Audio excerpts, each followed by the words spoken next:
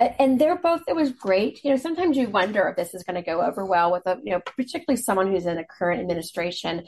And Deputy Secretary Turk was like, yeah, no problem. I mean, so I just goes to talk about, show that there is a commonality. And I think one of the great things about National Clean Energy Week is that it is a bipartisan week. Here at Crest Forum, we typically work on the right of center advocacy in Washington, but this is where we put our bipartisan hats on and we show the progress where Republicans and Democrats working together or talking, and sometimes on stage, Chelsea, you can't tell the difference between who's a Republican and who's a Democrat because there's such common sense policy that we're talking about that really moves our country forward and benefits the globe in terms of reducing emissions.